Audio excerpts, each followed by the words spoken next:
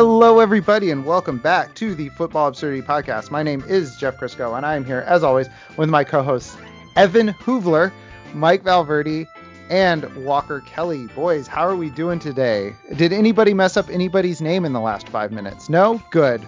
Mike, how are you? I'm doing good. Michigan is now in the Elite Eight and will be facing UCLA, who's 11th seed. So they should be in the Final Four.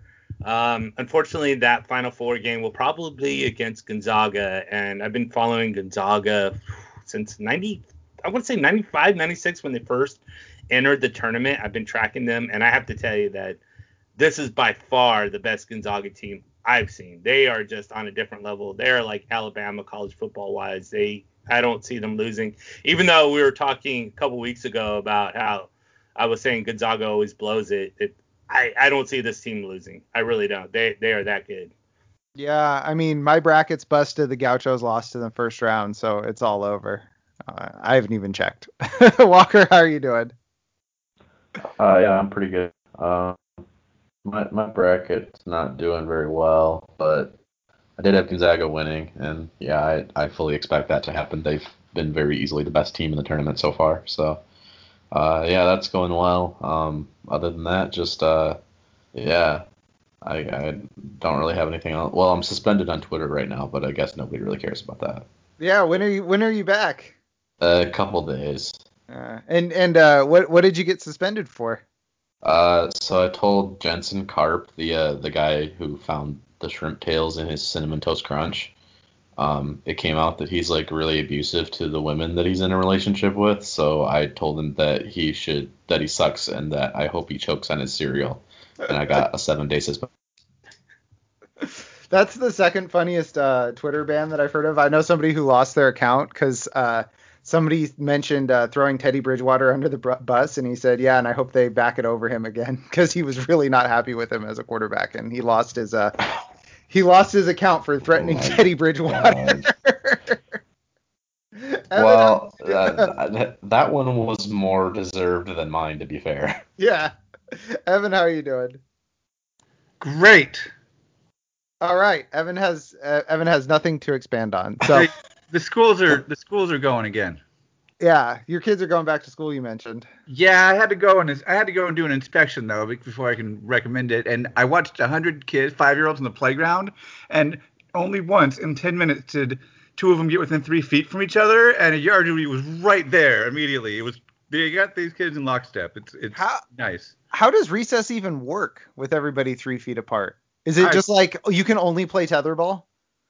I don't know. There's a lot of people chasing each other, but then being like, I can never catch you. I don't know what we're doing. Like, I don't know. But 99% of the teachers I talk to throughout the country, their schools are effed. It's nice that the one that isn't is the one I can send my kids to so I can finally get some relief. It sounds like the most aggravating game of tag ever would happen during this. Like, you can never get within 3 feet.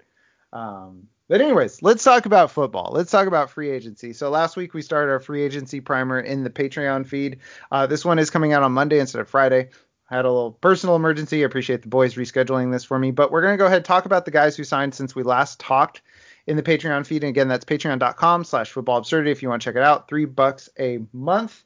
And since I botched his name on the last regular episode, I will fix it. Jim Kelly. Thank you very much for your donation. I almost said Joe Kelly again, the pitcher for the Dodgers. I had it written down. I was literally looking at it, and I screwed it up. But we'll go ahead and keep going into the guys that have been signed since last Friday, since we last talked to you folks. But first, let's talk about the trades, because the guys that have been signed this past week, small potatoes. We're talking like Chris Carson, Philip Lindsay. Kenny Golladay is probably the only name worth really talking about. But Miami did some wheeling and dealing. So I'm going to just outline all the trades that Miami did, and then we'll talk about what's probably the biggest thing, which is the Niners getting number 3. So the trades that the Dolphins did last week is they traded their number 3 overall pick from Houston to the 49ers. They get 12 the 49ers 12th pick. They get the 49ers third round compensatory pick from the Robert Saleh signing. They also get the Niners 2022 first and 2023 first. Miami then turned around, traded the Niners pick to Philadelphia to get number 6, number 156, and Philadelphia gets the 12, a 2022 first, and pick 123. And I think it's the Niners first round pick actually that Philadelphia gets from Miami in 2022. So first thing, let's talk about Miami. Are they going to run the AFC East for the next I was going to say for the next decade, but Josh Allen is there. How good are they going to be next year? And I guess my big question is they're obviously going to get a wide receiver in the first round. Obviously one of the big guys. And does this change anything for Tua getting this boatload of picks for 2021? I mean, it helps. I would expect Miami to probably be a playoff team this upcoming season. They were very close this past year, and it was a pretty loaded AFC. I would expect a couple of the teams that made the playoffs to be pretty significantly worse this upcoming season. Pittsburgh and Tennessee come to mind immediately. I certainly think that the roster looks at least as good as it was last year, if not maybe a little bit better. All these draft picks should help. Obviously, having either Jamar Chase or Kyle Pitts, whichever one they decide to take. I guess Jalen Waddle might be in the mix too. But really any of those guys, I mean, combine them with whatever you can get out of Fuller before he gets hurt. Devontae Parker is good. Mike Gesicki's good. They have a bunch of running backs who are fast and can catch the ball. So, I mean, it should be even if Tua doesn't get much better, I think you can safely assume he'll at least get a little better, and they should be a pretty decent offense to go along with their defense, which is quite good. So I mean their offense looked messy last year, and they still won 10 games. And their defense is top third of the league. If they can just make a leap forward on offense, I definitely agree that they can make the playoffs, especially in that division. Yeah, Mike, where are you slotting in if they take one of the big wide receivers in the first round, which I think we all assume they do? Where would you slot in Tua next year? Is he still a QB2 for you, or is he a guy that you're maybe looking at in one quarterback drafts? No, he's still a QB2 to me until he can demonstrate otherwise. I think, more weapons you have on a team, the better off you're going to be one way or the other. But it doesn't mean that, Kyle Pitts is pretty much a sure thing, but everybody's a sure thing coming in the first round until they prove otherwise. So even if they go out and get Kyle Pitts or Jamar Chase or someone that's a top flight talent, doesn't mean they're going to be a top flight talent or doesn't mesh with the quarterbacks or whatever. So until this resolves itself and we see progress, then you got to go with what you already have. Yeah. So that part of it doesn't really change much for 2021 from a Tua perspective. I like him a little bit more, but I'm sort of in the camp where it's like he was so far out of my QB1 ranks that it's like show me something and then I'll move you up. Like I said, he doesn't trust himself. His coaching staff didn't trust him last year, and he didn't trust his receivers. So why am I going to trust him until he shows me something? Let's talk about the Philadelphia part of this, and then we can end on the Niners because I have a feeling that's going to be the bigger discussion. So Philadelphia gets 12. I think a lot of people, including people on this podcast, thought they might go Pitts at 6. To kind of rebuild that 2 tight end room with Zach Ertz leaving eventually. I mean, he's still there. They keep talking about how he's going to leave, but he's still there. At 12, are they going to go out and get one of the big wide receivers and shore up that wide receiver room? What do you think they do with 12, Walker? I mean, they've got to take a receiver, but Pitts and Chase, I guess, will probably be gone at that point. That's my guess. I don't know. They might go. I mean, they could go Waddle if he's there. They could go Devontae Smith if he's there. There's no other tight end that should be going anywhere near that high. But they could also they could also go with a high impact defensive position, either corner or edge rusher maybe. They could take a guy like Kwity Paye or Jalen Phillips or Patrick Surtain, J.C. Horn, something like that as well. Yeah, Surtain and Horn is an easy one across because that's where the Niners were really mocked to go, one of those guys. And the Eagles have a need at cornerback as well. So it kind of the straight across from all the mock drafts and projections and everything kind of works really well for them. Yeah. It usually cut and paste isn't a good strategy. Scenario. Yeah, but it's not. In this case, it actually works. Yeah, it's not too far off to just cut and just edit the name in your mock drafts, edit the team name. Evan,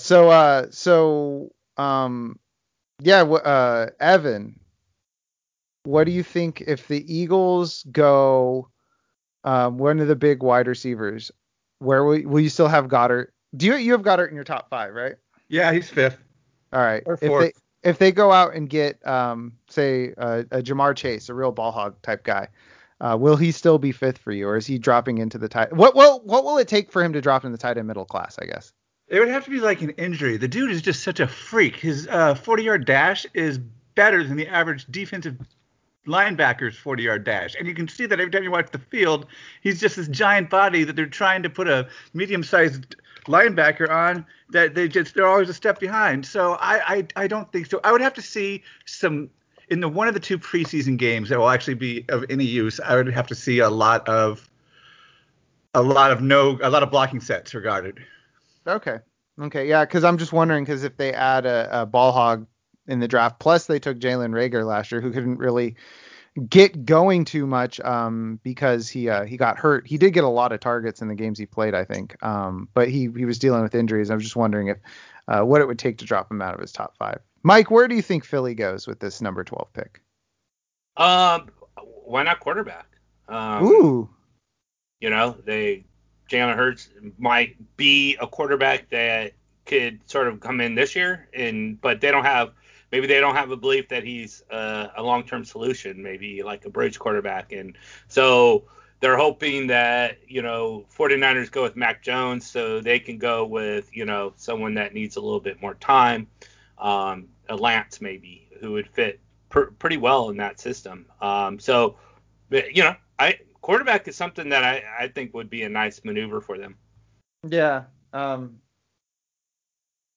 hope Mac Jones is available to them at 12. We'll just put it that way. I really do believe Lance is the better option for the 49ers. Yeah, let's talk about the Niners pick, which is probably the most relevant pick given Kyle Shanahan's offense, and it's been, I'll put it gently, been probably held back by Jimmy Garoppolo.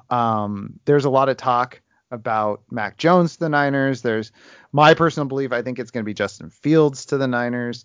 Mike, you believe that Trey Lance is the best fit for the 49ers. And we had a discussion. I don't know if I completely disagree with you. I just think that when I pegged Trey Lance, I pegged him as kind of more of a high variance guy. And I know we're going to leave the Ohio State quarterback thing out of it because I don't believe in that, like that pipeline thing. Like, oh, if you get an Ohio State quarterback, he's going to be bad. Like, I don't believe in the pipeline thing. Those sort of things are true till they're not. But I see Lance. I don't completely disagree with you, Mike, that Lance is a good fit. I just think that he's got a lower floor reasonably than Fields and will need some development. Like you said, he needs some development. This team's kind of win now. So maybe they're not. Maybe they're not smoke screening this thing where they say they're not going to trade Jimmy G because they're going to take Trey Lance, have him develop this year, and then have him starting in 2022. Mike, when you said that about Jalen Hurts, that like everything kind of clicked into place. That maybe the Niners aren't BSing here. Maybe they're not BSing that they're not trading Jimmy G, and they do think that Trey Lance is the quarterback of their future, but they don't think he's the quarterback of 2021. So what do you think about that evaluation of the situation, Mike? Yeah, I mean, that would be perfect for them. I mean, Lance, I think, is what fits their system. Someone who's mobile and is going to be able to throw those short to intermediate passes with good accuracy and can go deep. Reasonably well. He's not a great deep thrower, but he can get the job done. So with the offense that they have set right now, that would be perfect for them. Okay. Evan, what quarterback do you think the Niners are taking here? And then Walker, I'll ask you the same question. I think that they will go Justin Fields. Okay. Because then you and I will have a lot of talking points. And then I'll be good radio. All right, so you want them to take Justin Fields? Yeah. Yeah. So I'm in the Justin Fields camp as well. So I'm a 49ers fan if this is the first episode you listen to. There was almost no talk of Mac Jones to the 49ers before this trade. And now everybody's just saying Mac Jones to the 49ers. Even people who at this time last month, who are responsible for doing mock drafts, let Mac Jones go to Washington at 19 or the Saints at 28. They just kind of let that slide by. But now that they're up at 3, of course they're going to reach for Mac Jones. That's why I don't buy the Mac Jones smokescreen, because I've been following this. Because quarterback at 12 was a possibility. Mac Jones was a possibility for the Niners at 12. Trey Lance, outside shot, but I doubted it. I don't think he's getting past Carolina probably, or the Broncos. But I just don't buy Mac Jones. So I think that it's going to be Justin Fields. I know there's all the smoke. I'm just not buying it. It just doesn't make sense to me. So Walker, I know you sent me a DM about Mac Jones, and I want to know what your opinion is on the situation. No, I don't think they're trading up for Jones either. Yeah. Right now, I think I'd probably go Lance, just because I think just based on what they've said, if at this point you kind of just have to take him at their word until they go back on it and they say they're not trading Garoppolo. So I don't think wouldn't make much sense to draft Fields just to not play him, and it makes more sense to draft Lance and keep him sitting for a year, and and the same thing that the Chiefs did with Mahomes. We lost you, Walker. All right, we lost Walker. Walker's trying to figure it. Here's something interesting, and something you alluded to about history, but history is always history until it actually corrects itself, and it doesn't become history, especially in the sports world. So since 1971, there's only been 2 seasons that have had 3 quarterbacks go in the first 3 picks. In 1971, Jim Plunkett went number 1, then Archie Manning, then Dan Pastorini. Then 1999, so 28 years later, Tim Couch, Donovan McNabb, and Akili Smith. So just looking at history, that third quarterback, whether it's Dan Pastorini or Akili Smith, is just like, yikes. So maybe the 49ers will break it. Maybe they'll draft Akili Smith. We'll see. I did the exact same research that you just did, and I want to point out that Dan Pastorini is listed as a quarterback/punter. That's how long ago this. Yeah, I mean, Walker's back. So what were you saying, Walker? We lost you. So. Oh, sorry. Yeah, I was just saying that it's. I feel like it's a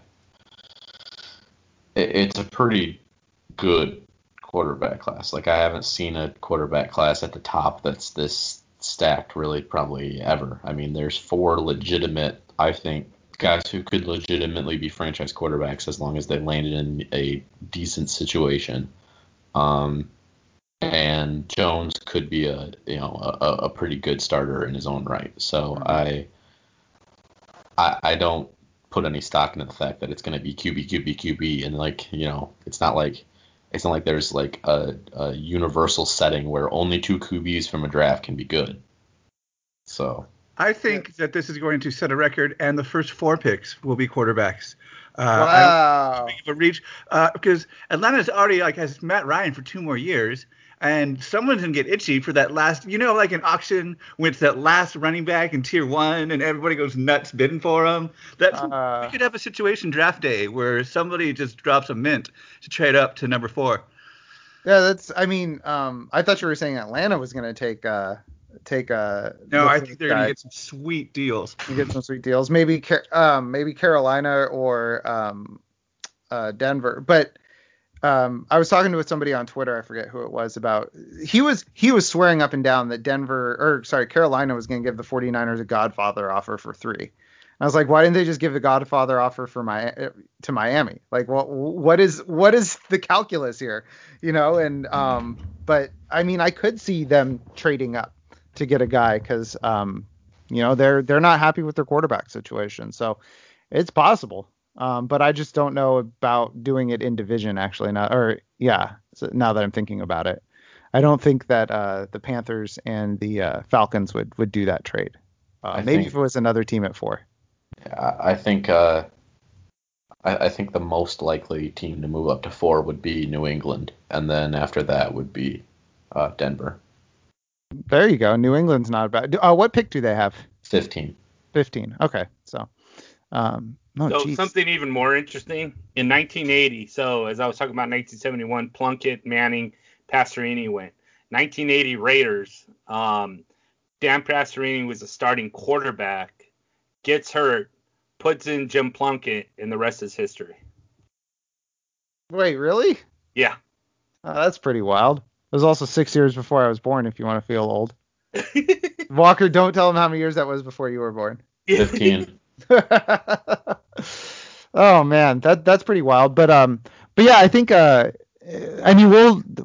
probably start getting into our draft stuff for next week. But yeah, I agree with Walker. There's a lot of quarterbacks at the top that if you told me 5 quarterbacks went top 9, I would not bat an eye. I would not even. It wouldn't confuse me or shock me at all if because the first 3 picks are going to be quarterbacks, and then whoever's left over, Mac Jones, Justin Fields, and Trey Lance. You've got 5 quarterback needy teams in the top 9, so I'm not shocked if 5 guys go top 9. Sort of like a fast food rankings, 5 guys in the top 9. All right, that was a bad joke. And so, anything else you guys want to talk about? Mike, you want to dump on the 49ers some more for this or anything before we move on to the next one? Well, since you're bringing it up and I'm on stage now, so dump on the 49ers. I have free will to dump on the 49ers. I have free will to dump you out of the call, buddy. But yeah, so there was a lot. The Kyle Shanahan, I'll leave it on this. Kyle Shanahan and John Lynch had a press conference today, and I was watching some of it beforehand. And this is why I don't think the Mac Jones to San Francisco talk means anything. I think it's bluster. He says they asked him about moving up to 3, and Mike, I believe it was you, asked me before the podcast, what are the odds they don't take a quarterback there? The whole press conference, they basically made the third overall pick synonymous with a quarterback. Like they were like, yeah, we're really excited to be able to get a quarterback there, blah, blah, blah. So I don't think they're not taking quarterback. But when they asked Kyle Shanahan about what kind of player he was looking at, he said, you want an elite player. Of course you can get a player that's elite with his arm, but can also run around and make plays. You see Mahomes. Everyone wants that. And then after the Bills game last year on Monday Night Football, Kyle Shanahan was basically like, I mean, this is the NFL now. You either adapt or die. When they asked him about Josh Allen, said you either adapt or die. So all these people talking about, well, he had Matt Ryan, he had Kirk Cousins, he had Jimmy Garoppolo, and it's like, yeah, 2 of those guys cost him rings because of their ceiling. Like you either adapt or die, and I think Kyle Shanahan's an adapt guy. So with those quotes, with what we've seen from him in the Super Bowls, not winning the Super Bowls because of that prototype, I think he's going either Fields or Lance. And Mike, we were having the discussion. You were like, well, I think that, your evaluation of Trey Lance. And I was like, I'm not super disagreeing with you. It's like, I just think Justin Fields is 1A and I think Trey Lance is 1B. But with your thing about Jalen Hurts letting Trey Lance sit here and they're actually not going to trade Garoppolo, fine. But they got to get Garoppolo off the books after 2021. They got Fred Warner to worry about. They got Nick Bosa to worry about. They have extensions to worry about. They've got George Kittle's contract suddenly becoming huge to worry about. They got Trent Williams to talk about. They can't deal with Jimmy G's $25 million a year for what he's doing if they can slot a rookie contract into that spot instead. So he could be on the team in 2020 or in 2021. I just don't. There's not a chance in the world he's on the team in 2022. So we'll leave it at that. And Mike, I'm not giving you any more opportunity to dump on the Niners. If you do it, I'm dumping you out of the call, buddy. That's it. Mike loves the 49ers now. So speaking of 49ers, let's move over to the quarterbacks in the free agency class. So let's shift over to the free agency. Since we last talked, only 2 quarterbacks got signed. And I said, speaking of 49ers, because the Niners are free of CJ Beathard. The last guy that was Kyle Shanahan's guy, CJ Beathard, signs with Jacksonville, 2 years, $55 million. Doesn't matter. It's going to be Trevor Lawrence. I put a joke question in the doc. Is there a quarterback competition between him and Trevor Lawrence? Not going to happen. Joe Flacco signs with the Eagles. I think that's interesting because he's kind of you know what you're getting with Joe Flacco. And so I think they're going to turn it over to Jalen Hurts for 2021 and see what they got. Evan, what do you think about that? About the Joe Flacco signing vis-a-vis Jalen Hurts? Do you think this is a sign of, hey, we're going to roll you out there this year, or is it like this is the only guy that we could get? Yeah, that's the only guy you could get. Joe Flacco was never great. He's elite. Calling on memes from 5 years ago. He had at one point in time the highest salary. Yeah, he had the highest quarterback contract. Do you know why? Because he won the Super Bowl. Do you know who he beat in the Super Bowl? The 49ers. The 49ers, baby. And I got super sour grapes, and I said, you give a guy like Joe Flacco this contract, and you're going to have to get rid of Anquan Bolden to pay for it. And guess who was on the 49ers the next season? Anquan Bolden, baby. Yeah, so this is actually an interesting contract. Do you guys know how long this contract is? 5 years. 5 years with 4 years voiding. So I think because of the salary cap this year, we mentioned it, lots of these void years on contracts. So we're going to have a lot of interesting conversations in 2024 going like, why is Joe Flacco on the Eagles cap? Why is that happening? But that's why. So either of these signings matter to Mike Walker. Do they matter to you guys, or do you want to move on to the running backs? All I want to say is that it makes it 100% certain in my mind that Hurts is the starter week 1 for the Eagles. Yeah. Where do you have him? Oh, boy. Hold on. Let me pull it up. Okay. While you pull it up, I'll give my feelings about him. I kind of always felt like this was going to happen. So I had him 10. He's going to stay at 10 for me unless something drastically changes to the guys behind him. So I kind of felt like they were going to turn it over to him once they got rid of Wentz. So I anticipated a guy like a Joe Flacco coming in, not, a superstar like a Nick Mullins type. For me, he's 14. 14. Okay. So yeah, we'll see how that plays out, but that 10 to 14 range is a good spot for him. Evan, Jalen Hurts, I forget your take on him. Is he throw a dollar at him territory? Yeah, he's got the high upside. I'll buy it for $1. Okay. Cool. Sounds good. So we got everybody's takes on the quarterbacks. So let's go ahead.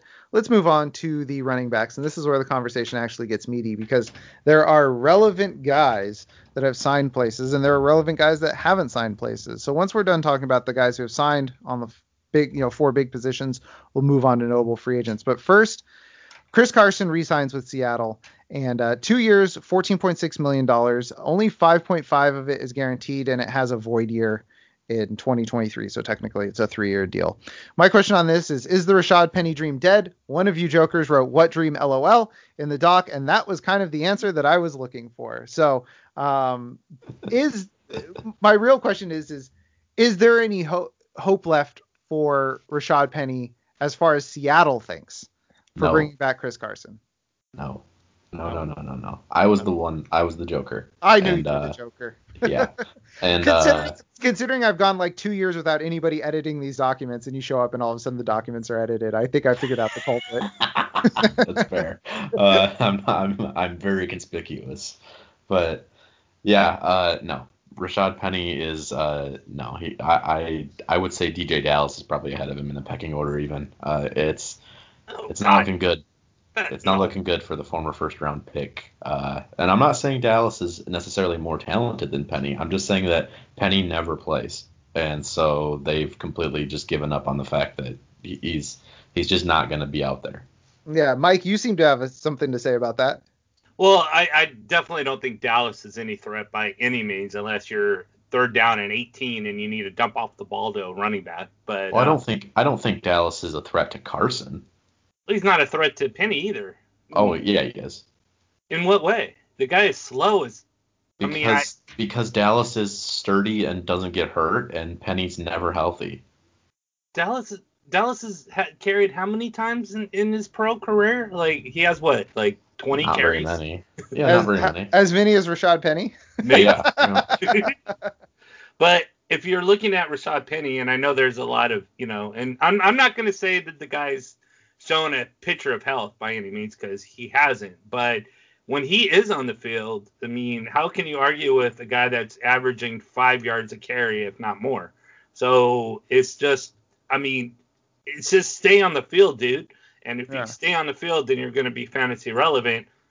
But, how do you argue with, well, he can't stay on the field? So, it's just one of those things where, you roll the dice at the end of your draft and you put a dart throw in.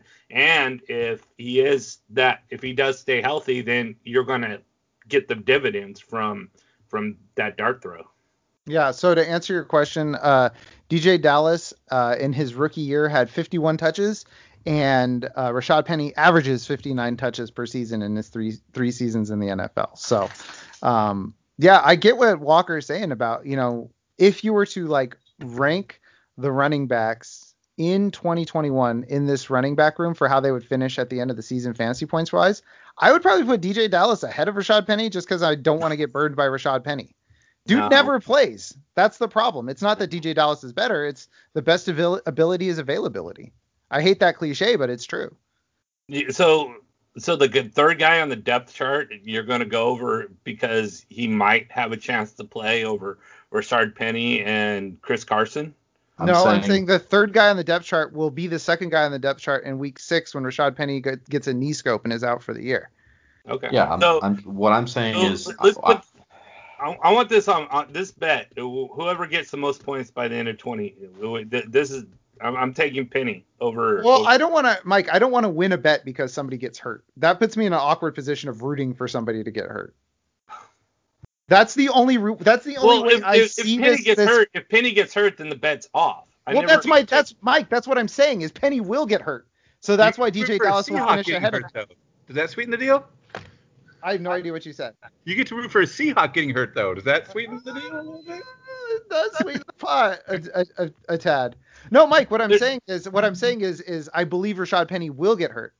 If this was Madden and we turned off injuries, yes, Rashad Penny would likely outproduce DJ Dallas. But this is real life, and I think that's what Walker's saying too. Yeah, Rashad Penny is a better football player than DJ Dallas is, and he will be ahead of DJ Dallas on the depth chart week 1 of the NFL season. I'm just saying that DJ Dallas will probably score more fantasy points for the entire season than Penny because of their history of Dallas was not injury prone in college and didn't get hurt at all last year, really. I mean, I dinged a little, but every running back's dinged. Yeah. And Penny has been out for significant time all 3 of the years he's been a pro. So, I mean, yes, Rashad Penny's better. And should you draft DJ Dallas at the end of your draft? No. Should you draft Rashad Penny at the end of your draft? You can if you want to. I mean, I understand where you're coming from there, but I'm not arguing that you should take DJ Dallas over Rashad Penny. All I'm saying is that by the end of the season, Dallas is probably going to be the primary backup because of Penny's issues. Okay, fair enough. I don't have a problem with that. Yeah, if I had my way, Rashad Penny would finish higher than DJ Dallas. But it's the sort of situation where I'm just looking at the guys who finished last year. Like Chase Edmonds was running back 28 just because he played all year and caught a bunch of passes. Like you don't think about that, but he finished ahead of guys who we actually drafted on draft day. Like he scored more fantasy points than Cam Akers, but only because Cam Akers didn't get the opportunity till late in the year. But Cam Akers was a much better player. It's just like he'll be around, so he'll get a bunch of fantasy points is kind of the point. Joe Mixon, running back 49. Not looking good for Joe Mixon last year. All right.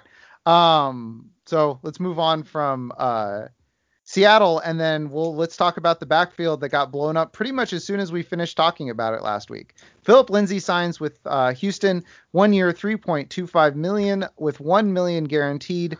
And all I want to know is David Johnson. We were talking about him top 20 last week. Is he even a running back 3 right now, Mike? I don't. Yeah, he's like in the 30 range. 28, 30 around there now. Mm-hmm. Philip Lindsay definitely is going to take a toll on David Johnson's production. So there's, I wanted to go through all the teams and see how much backfields are split. It's definitely right RBBC in a lot of teams, but now it's getting to be where you have Philip Lindsay and you have David Johnson. It's becoming even more of a split, and now you're having 3 or 4 running backs involved. So is there really any team that has a number one guy that is going to be the bell cow? And I haven't gone through it yet, but I don't think there is. No, there's CMC. Yeah, there's CMC, right? But after coming off an injury and stuff like that, I think they're going to dial that back a little bit, especially with Mike Davis. Oh, Mike Davis is not there anymore. Falcon. He's a Falcon. Oh, Mike Davis left? Yeah, buddy. Well, then I'll just shut up then. Yeah, he's my new sleeper pick. All I had to do was look down and see. Look at the doc. Yeah. Look at literally the next name we're gonna talk about. Evan. So, Philip Lindsay in Houston. How much money are you throwing at David Johnson? What's the ballpark in auctions now? Me personally, $1. $1. Okay. Yeah, he's probably in my no 90% of players. Yeah. Well, yeah, that's your barbecue strategy too, Yeah. which is fall in love, spend 90% of your money on the 10% of players you fall in love with, something like that. Spend all your money on the players you fall in love with. Don't get any ones you don't like. That's the beauty of it. Like, you always leave with, I like all my players. None of this. We did a snake draft. We should actually start talking about these maybe. We did a snake draft this weekend, the first one, and man, it just reminds me when I get to round 10 or 11, I'm like, can I just pass and take the bench spot? I don't care. I would never be choosing between these guys in auction. Yeah, snake drafts are your kryptonite. Every time we do a snake draft, you're like, I don't care about any of these players. I don't want any of these players. And then somebody picked Josh Allen as their second quarterback right before me in the 7th round, and I'm like, well, how can you do that? I bid two. You don't get one more. What is this even? What are we doing here? Yeah, that was me, by the way. It was you? I thought that was Amazing Aaron. I yelled at him in the Discord, so I must have been very confused. I just love that Evan's become such a pro at at auctions or salary cap drafts. He's now actively terrible at snake drafts because he can't wrap his mind around them. Mike, you would be happy to know that I had a meltdown over it, in the Discord. You had a meltdown in a 7th round pick in a March mock draft? Evan, I think you might be tightly wound. Well, that whole draft was kind of weird anyways because it was a super flex and the first quarterback didn't come off the board until round 3. It wasn't a super flex. It wasn't a super flex. It just was called. It was from the guy's league that he set up the mock in is called Superflex QB League. Dynasty. I can see why that would be confusing, and I will clarify next time directly to you. That explains a lot. Takeaway is read your league settings, I guess. But it's a Mark mock draft, so I don't begrudge Mike for just hopping right in. All right, that's enough. I almost had because I drafted Tyreek Hill, and then I had Travis Kelce, and I was one pick away from Patrick Mahomes. Oh my God, the triple tap. Yeah. So all right, let's go ahead. Let's move on to the next guy. Mike mentioned him. Mike Davis. He signs with the Atlanta Falcons. 2 years, $5.5 million, $3 million guaranteed.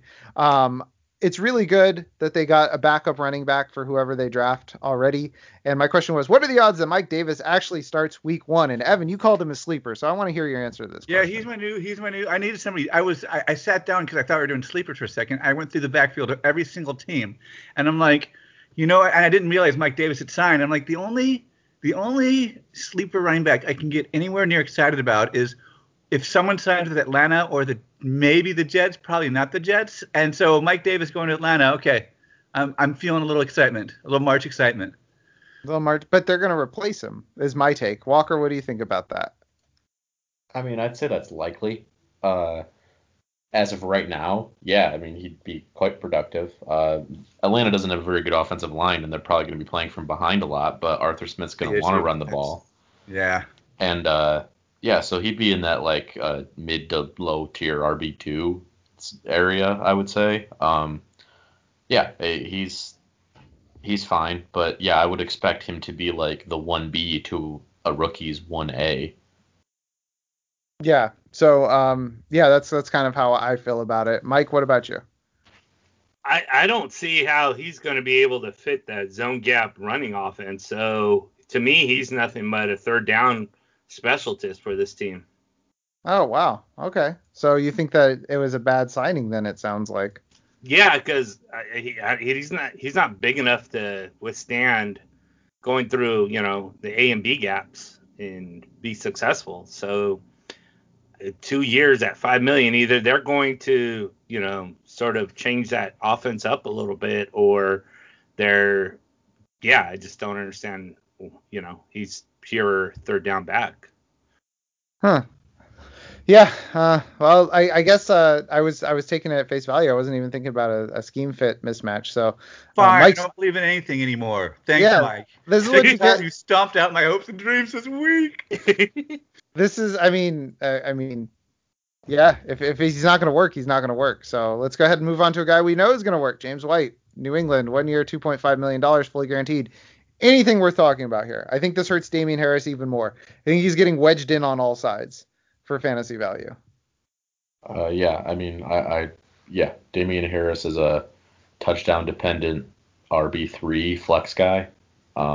And he's the second option at the goal line for his team at quarterback, unless they draft somebody. So yeah, he's not a guy I'm going to be drafting. And White is, I don't know. I mean, if he lasts until like the 10th or 11th round, maybe I'll consider picking him up. But they just don't throw the ball as much as they used to, and Newton's not very accurate throwing to running backs. So I probably won't be drafting White either. I'd rather get a guy like Nyheim Hines, but yeah, we'll see. I guess it depends on how it shakes out, but I would expect much more like what White's season was last year than what it was when they had Brady. Yeah. There was a thing about how rushing quarterbacks tend to hurt their pass catching. Running quarterbacks tend to hurt their pass catching running backs, so they don't dump the ball off as much. They don't do the little short area targets because they're just going to run the ball. Right. So Alvin Kamara. Well, that doesn't matter because Jameis is going to be quarterback. Right. I got you there, buddy. I was using that as an example. No, with Taysom. Yeah. I thought you were needling at Alvin Kamara because you do every year. You find a guy and you just kind of like needle at his value, like Zeke last year. You just kind of needle at it all off season, and then you drop the hammer. You're like, Zeke's my running back 10 or whatever last year. So that's what I thought you were doing. But yeah, Damien Harris, I'm not drafting him. Mike, are you? No. I mean, I think everything that Walker just said. Why do I want a guy that isn't going to catch the ball, and then when he gets down to near the goal line, Cam Newton's going to run it in for him? So what value am I getting out of this guy? Now, if Cam Newton goes down, then or for whatever reason isn't the quarterback in New England, then I have a lot more hope for Damien Harris. But yeah, I think James White, if you're in a PPR league, James White is going to outscore Damien Harris. Yeah, and you guys haven't even mentioned the name. So think about the things that a running back does. He runs the ball, obviously, catches the ball, scores touchdowns. Generally, that's how you get your fantasy points from him. James White taking targets, Cam Newton taking touchdowns. You guys both mentioned those things. But Sony Michel is still there. Not that Sony Michel is especially good, but Sony Michel is going to get 80, 85 carries next year, maybe up to 100. And that's just going to, what are you dealing with then? Damien Harris getting 12 carries between the 20s? Like what, what are we doing? Like, what's the point there? Yeah, it's going to be Damian Harris with like I go up by like I think I go up by tens on carries on my projections because I don't do like super specific because Yeah. you can't ever guess.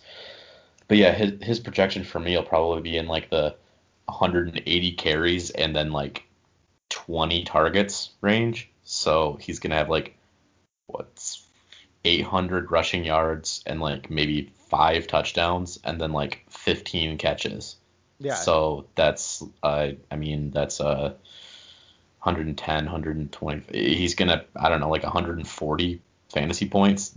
Please don't draft that guy. Yeah, don't do that. So that's yeah, a little what a lot of people don't do is figure out like the situation around a player. Like people are like, well, I like Damian Harris, and it's like, well, look at everything else that's happening around Damian Harris. How could you possibly want to cash those chips in? So Evan, I'm gonna assume you're not gonna throw a dollar at Damian Harris. I'm not going to throw a dollar at anyone on the Patriots. That's another question. They barely topped 20 points a game last year. That offense added a bunch of mediocre pieces. A couple of good tight ends. Whoa! I was gonna say, whoa! They added Kendrick Bourne, sir. He is a monster. They added 2 great tight ends, and you know the transformative powers. That's the key piece to any NFL offense. So yeah, I'm not falling for that. Yeah, I'm not. Supremacy. Yeah, we talked about that last time. The Patriots just hemming in all their fantasy options, and maybe this is the ultimate Bill Belichick doesn't care about your fantasy team move. He's just going to equally distribute targets among everybody. He's going to equally distribute carries among everybody, and he's going to throw the middle finger to everybody. So let's go ahead. Let's move on to next signing. Damian Williams, 1 year with the Bears. He was cut from the Chiefs, kind of cold. He went on COVID last year, and they said bye-bye when he came off the COVID list this year. Does this hurt David Montgomery? If so, how much? And Mike, I'll go to you for that question. Well, yeah. And not only does it hurt David Montgomery, but so does Tariq Cohen. So, I'm again with another running back who had clear room from starting like week 9 of last year, week 10, something like that, and just did a lot with it to someone who's barely breathing. So, yeah, RB 30. Whoa. That kind of range. I wouldn't drop him down that far. Walker, what do you think? I mean, I think I'm going to be in the sweet spot between Evan's ranking of Montgomery on the sheet, which is RB4, which is just preposterous. Well, now that's preposterous, yeah. And he's not going to be as low as RB30, I'm assuming. But yeah, he hurts Montgomery a little, and he probably makes Tariq Cohen pretty much undraftable to me. I mean, Cohen's coming off of a leg injury, plus he's got competition for pass catching targets out of the backfield now, plus a new quarterback, and not really any vacated targets from the receiver room or tight end room, so he's not going to get any benefit that way either. It doesn't look good. I wouldn't draft either him or Williams, and probably knocks Montgomery down into that like 16 to 24 range somewhere. Well, here's the thing with Montgomery. He was like an RB 22, 23 when Tariq Cohen was healthy. Then now you throw in Damian Williams. Yeah. Okay, so I have Montgomery. RB 30 is too high or too low, but I'd say at least 26 to 28 probably.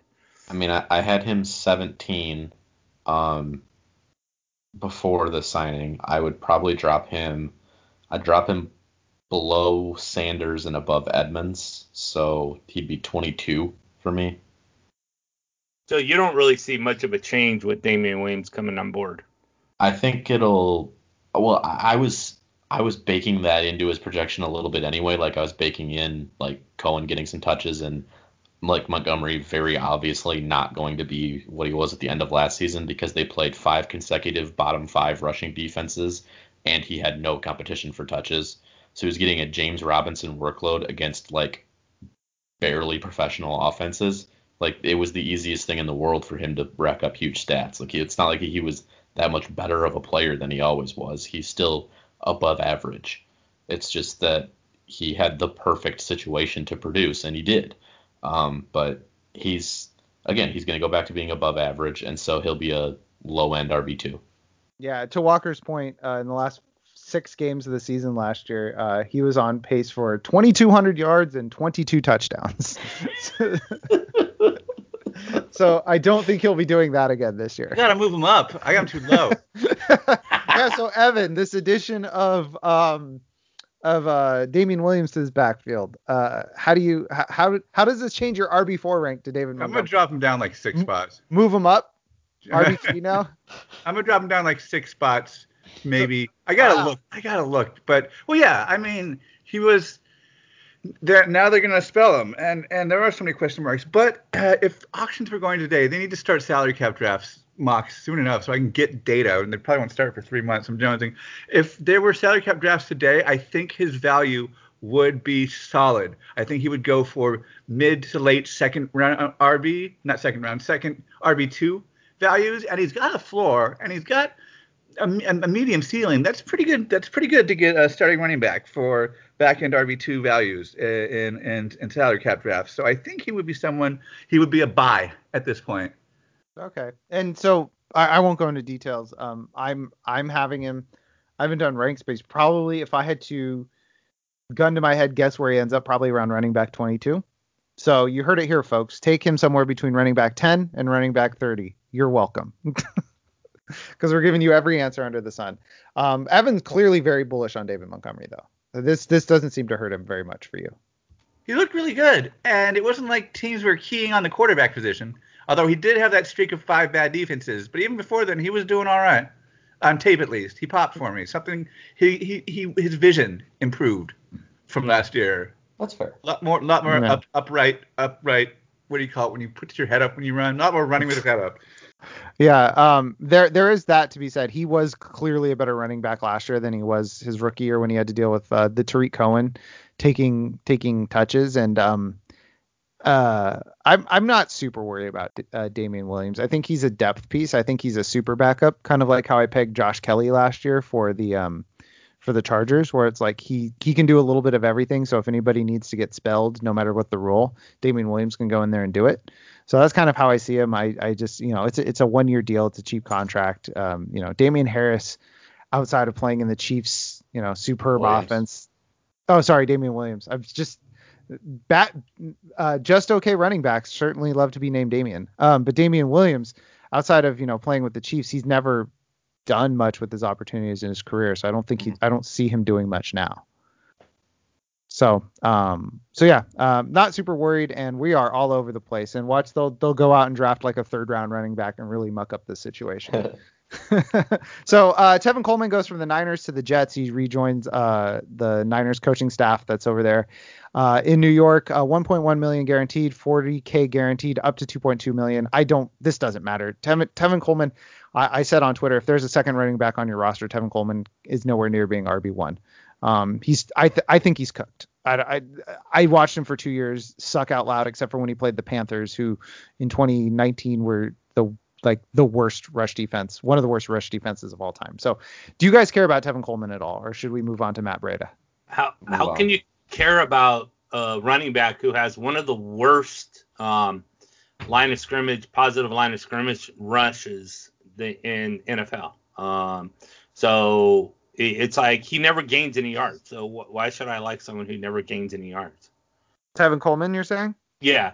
It's like, I forget what the stat is exactly called, but it's like positive yards after first contact.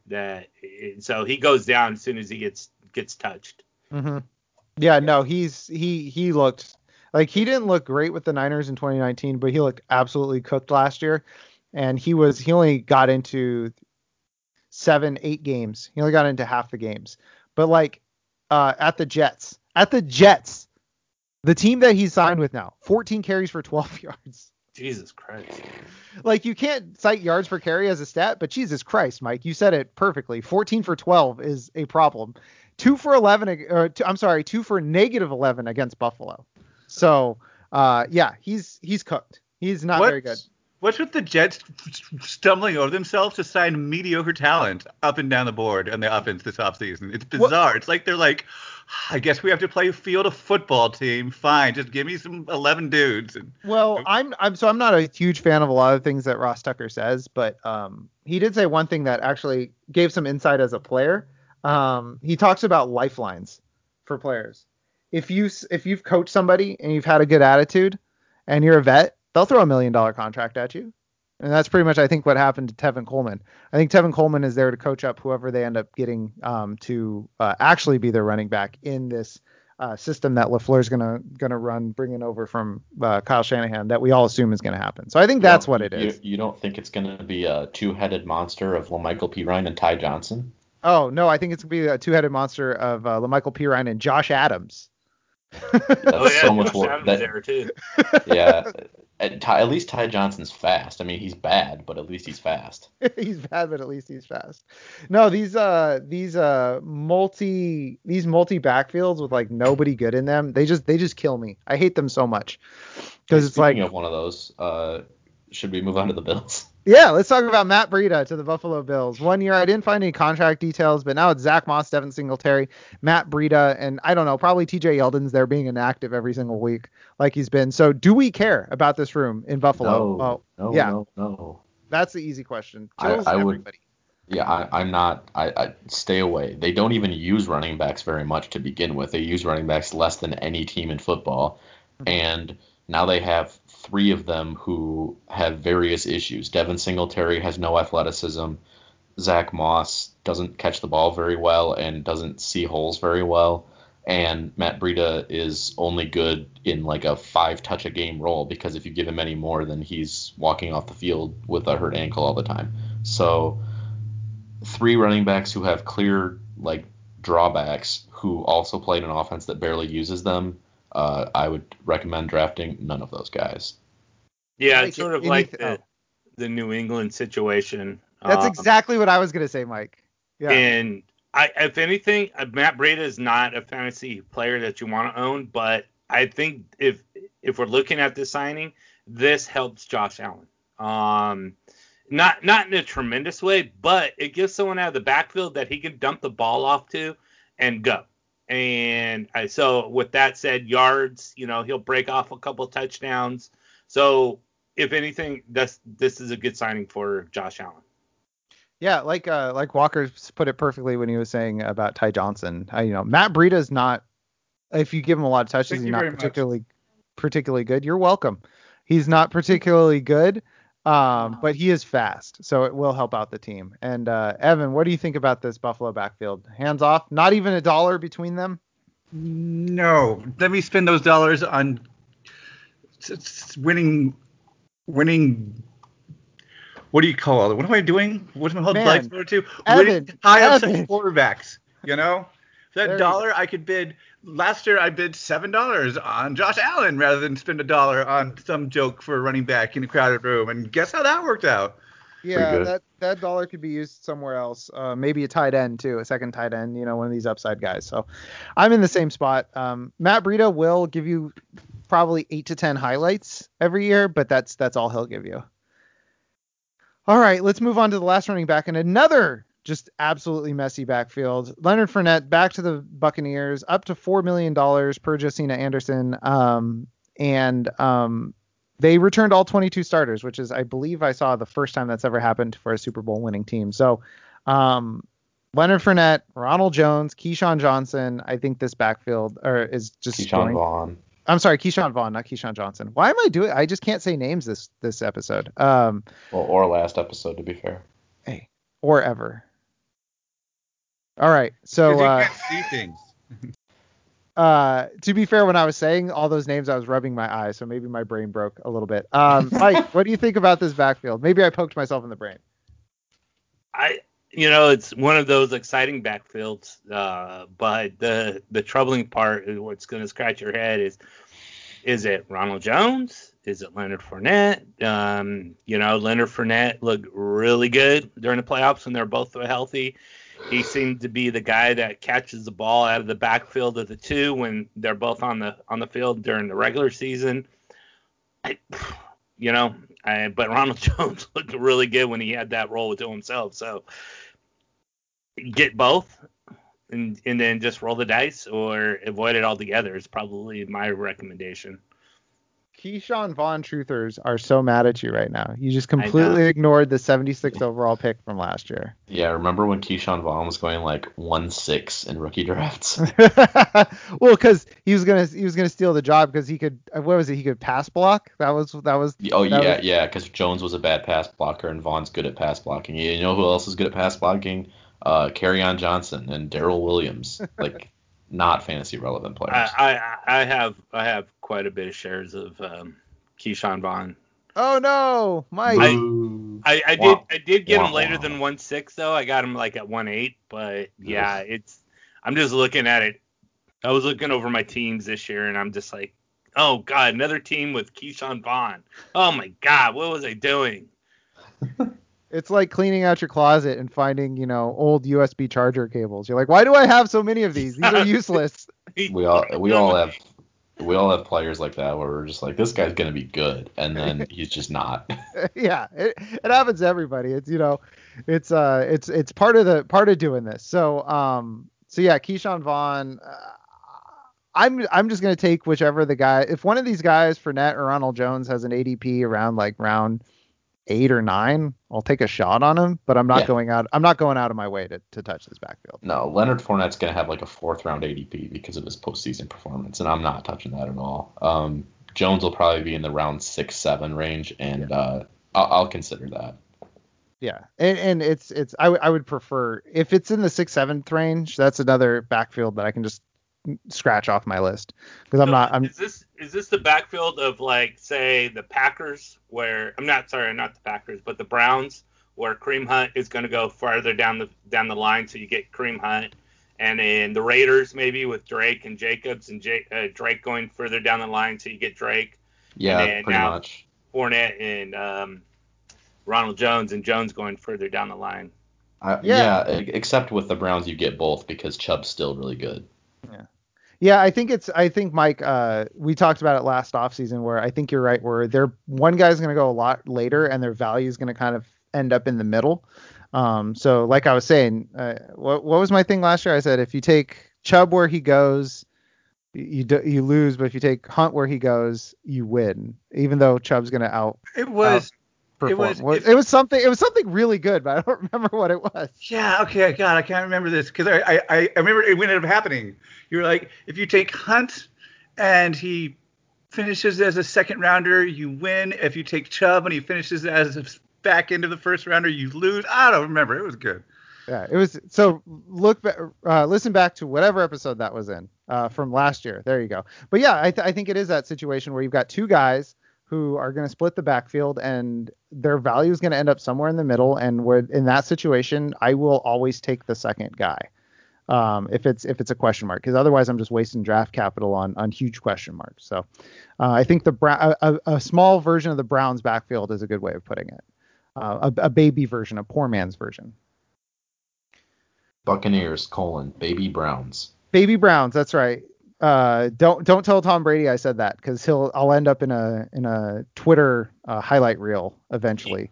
He may want to open mouth kiss you. God willing. Should we just, before we go to receivers, should we just like get the tight ends out of the way because they're not worth talking about? Oh yeah, so this is what I was going to do. I was going to say, speaking of a poor man's version of things, Tyler Kroft, Dan Arnold, and Mercedes Lewis changed teams. Does anybody care? Well, Lewis didn't change teams, but he never catches the ball anyway. He's just for blocking. Oh, that's true. He didn't change teams. You're right. Kroft? No. Herndon's better, and they don't have a quarterback right now. Sorry, Darnold. He's not. He hasn't proven that he's any good. And the Joe Brady offense, A, doesn't really use tight ends, and B, like Dan Arnold's just kind of he's a decent enough like red zone weapon, but he's nothing more than that. Like best case scenario, he's like Joe Fourier. Yeah, he's a fantasy football Twitter meme tight end. Like everybody wants Dan Arnold to be something, but he's not. Right. That way you could say, "Hey Arnold," every time he does something well. Yeah. Exactly. Photoshopping Dan Arnold with actual football for a head and a tiny hat. Like maybe a tiny helmet. Like instead of the hat, it's just it's a little Panthers helmet. That's really good. That's really funny. All right, let's talk about some guys who matter for fantasy. Kenny Golladay. So Walker, he was on your team. Now he's on the Giants. 4 years, 72 million, 40 million guaranteed. I'll just let you have the floor. This was your team, so I feel like you would know Kenny Golladay the best. Yeah, Kenny Golladay is very good at football. He's not a top 10 receiver in the league, but he's definitely top 20. He's really the only negative with his game is he's not particularly fast, so he's not going to burn guys down the field, but it doesn't really matter when you're giant and you are super strong and have insanely good hands, which he possesses all of those. Daniel Jones actually does like to throw the ball downfield and wasn't god awful at it last year. He wasn't great, but he wasn't terrible either. So I think that Golladay should have a pretty good fantasy season. I wouldn't say, he's not going to be in that elite range, but right now I have him as wide receiver 16.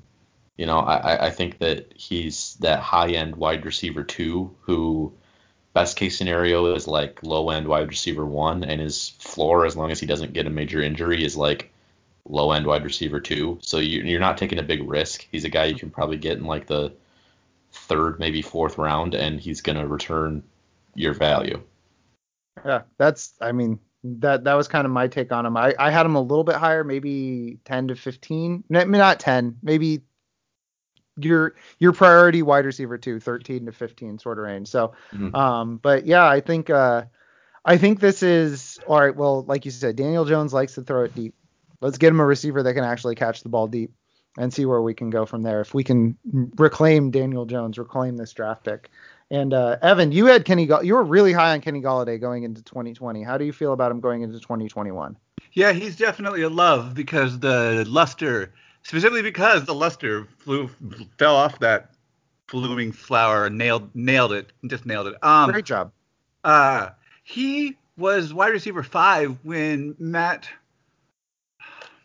the quarterback for Detroit, Stafford. Jeff today. No, you're pulling a me, man.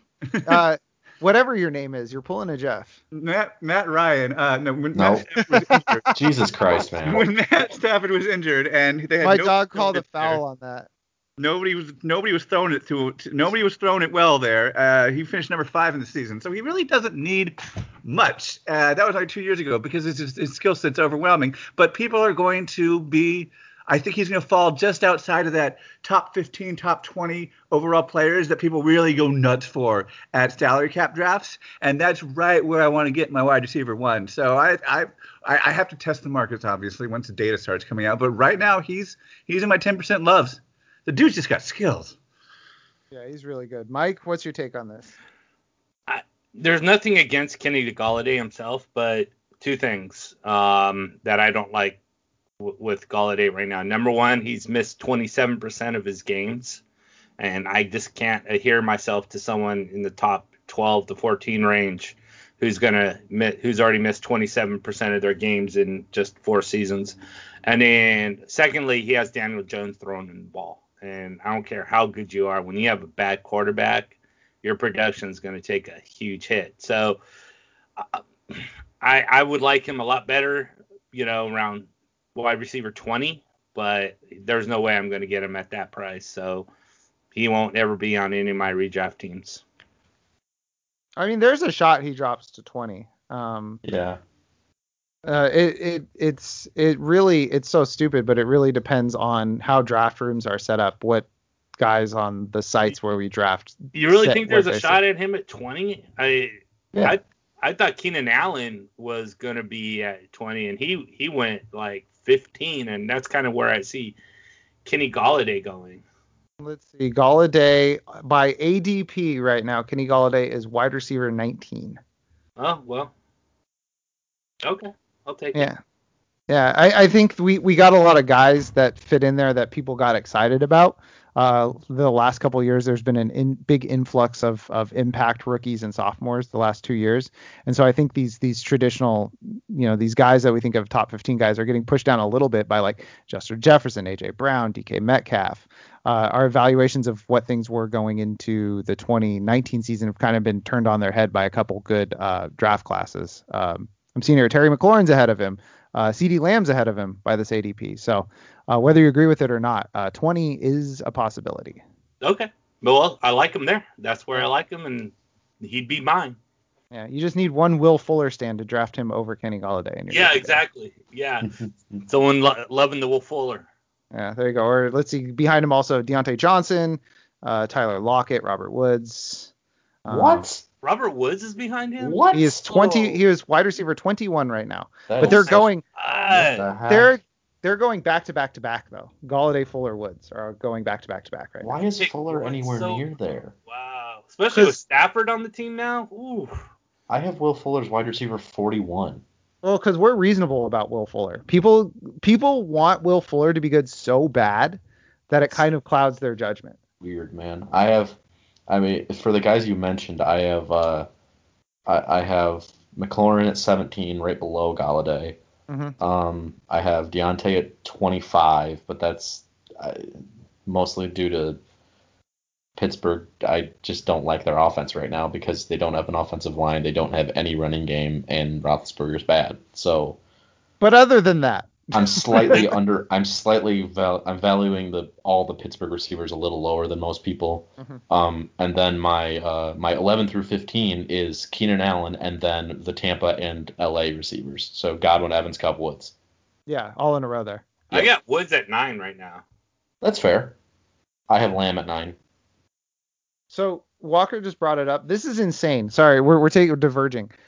Deontay Johnson, Chase Claypool, and Juju Smith-Schuster are 23, 27, and 31, with 500-year-old Ben Roethlisberger, who fell apart down the stretch last year, who begged the team to not be cut throwing them the football, and no offensive line like he's. This is a recipe for a disaster, I think. I have Johnson 25, Claypool 26, and Juju 38. Yeah, one of those guys has to drop out of the top 32. Like, it has to be, and Juju's the easy answer. See, to me, Juju is a harder answer in PPR leagues because guess where, as you were saying, Ben Roethlisberger is toast, and guess how far, it's all hitches and curls for Juju. Yeah. I mean, it's likely in PPR that 2021 Juju is going to be the equivalent of Miami Jarvis Landry. Yes. Where it's not the year where Miami Jarvis Landry had like 110, like the years where Miami Jarvis Landry was like 82 for 770. Yeah, it's just and that because that's what Juju was last year too. He was basically Miami Jarvis Landry. So I think that's what he'll be again this year. So in your PPR leagues, he's not a sexy pick, but he'll be a guy that you can slot in and probably get you wide receiver 2 numbers in your at a wide receiver 3 price. Yep. But that's just hideous though. Something's got to give there. Ben Roethlisberger cannot support those 3 guys. Sorry, it's not going to happen. Not this year.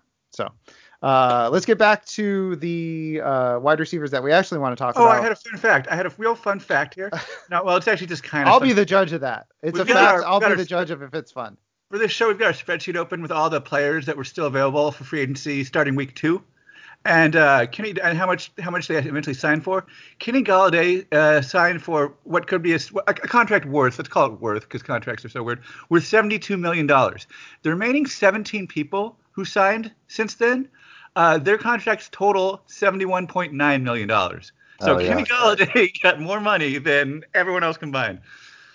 All right, I have deemed that fact fun. Woo! I'll allow it. I'm relieved. Dog likes it too. Yeah, my dog. Sorry. Like we mentioned, my wife got her butt kicked by the COVID shot yesterday, so she can't take the dog from me. Anyways, next one up, Sammy Watkins from KC to Baltimore, $5 million contract. Does this kill Marquise Brown? I mean, Marquise Brown was on a ventilator already. Mm-hmm. I think he's still on the ventilator. Like he'll have his big game still, but is he on a ventilator with COVID, or is he just on a ventilator? No, just in general. Where did he get the ventilator? His fantasy value is on a fantasy ventilator. There you go. I mean, I don't know. He's still the number 1 guy there right now, but Watkins is better than any other dude they had. So Yeah, I mean, it'll take away from Brown a little bit, but it'll basically just be like he'll be the same guy as last year. Everyone will just value him accurately instead of pumping his value into the stratosphere for no reason. Yeah, that's a good take on it. I mean, he finished the year last year, I wouldn't say hot, I would say warm, getting at least 80 yards in 3 of his last 5 games, including the playoffs. So I think that might bump up his value a little bit, but I think, yeah, like the Sammy Watkins will turn it back down to a low simmer, where it should be. Mike, what do you are probably the loudest detractor of Baltimore's passing game. So Yes, I am. So let's talk about this. Sammy and Marquise Brown, where do they end up? Off your teams?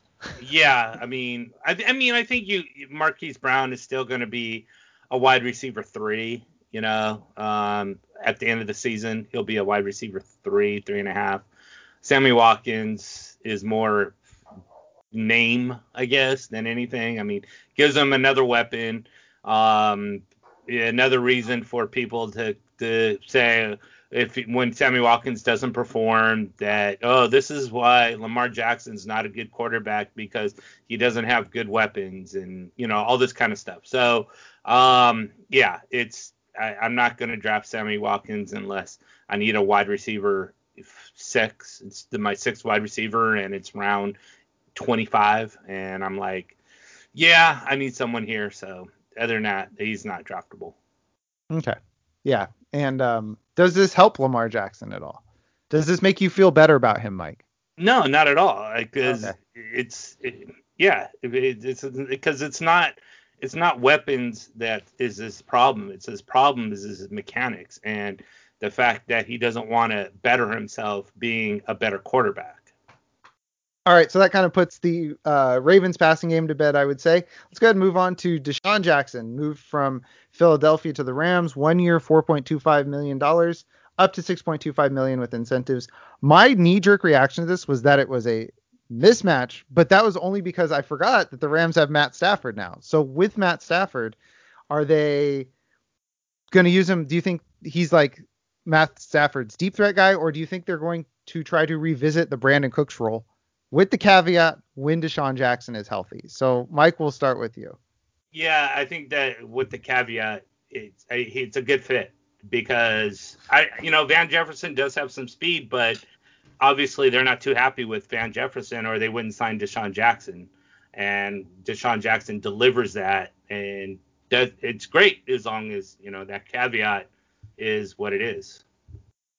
Yeah, and you say they signed Deshaun Jackson. They didn't just sign him to like Cam Sims got $2.1 million or, Demarcus Robinson, $1.1 million. They signed him to over $4 million, guaranteed. What is the veteran? Do you know what the veteran minimum is? Oh, vet minimum's not 4. I remember looking it up for something. Isn't I think it's like 1.5. Yeah, it depends on your service time. So I'll look that up while Evan, what do you think about Stafford to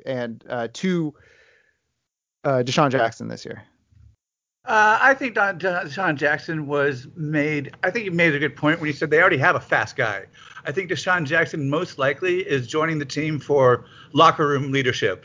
And maybe Van Jefferson needs a little modeling. Then again, they are paying him up to $6 million, between $4 and $6 million. So you got to put him out there sometime.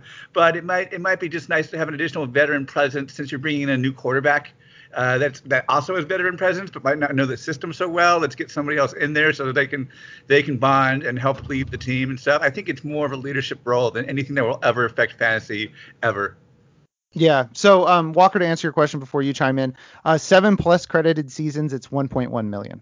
Oh, all right. Yeah. So I mean, he will have a role in on paper. He'll be ahead of Van Jefferson on the depth chart, but no, it's not going to be like a Brandon Cooks situation in my estimation.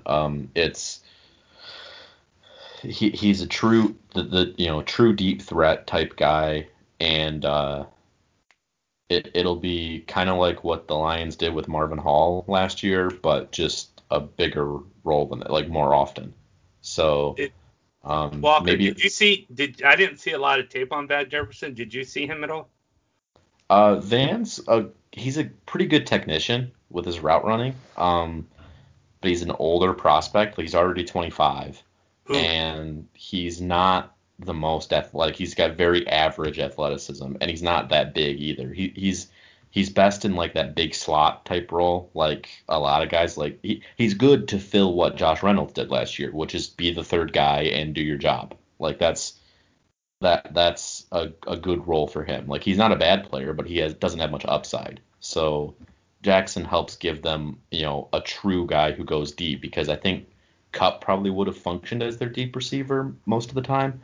And while he's good in that role, he's also good, over the middle and running routes. So I don't think they wanted to pigeonhole him quite that much. And so Jackson's a guy who can open up the defense for Woods and Kupp underneath. There you go. Perfect.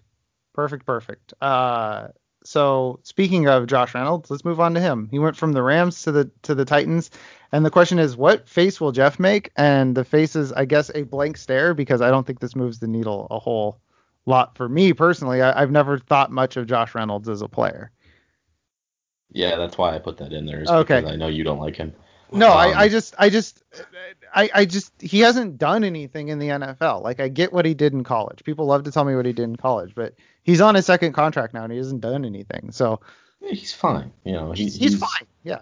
Yeah, he's the same guy as like Rashard Higgins. It's just that he's going to be in a bigger role than a guy like Rashard Higgins. So he'll be like borderline fantasy relevant all season, in my opinion. Like he's not going to do what Corey Davis did last year. He's going to do what Corey Davis did 2 years ago, and he's going to finish the season with like 55 for 750 and 4 or 5 touchdowns, and he'll have like 1 or 2 really good games and be the hot waiver wire pickup twice, and he'll never be anywhere near consistent, and then he'll finish the season like wide receiver 51 or something.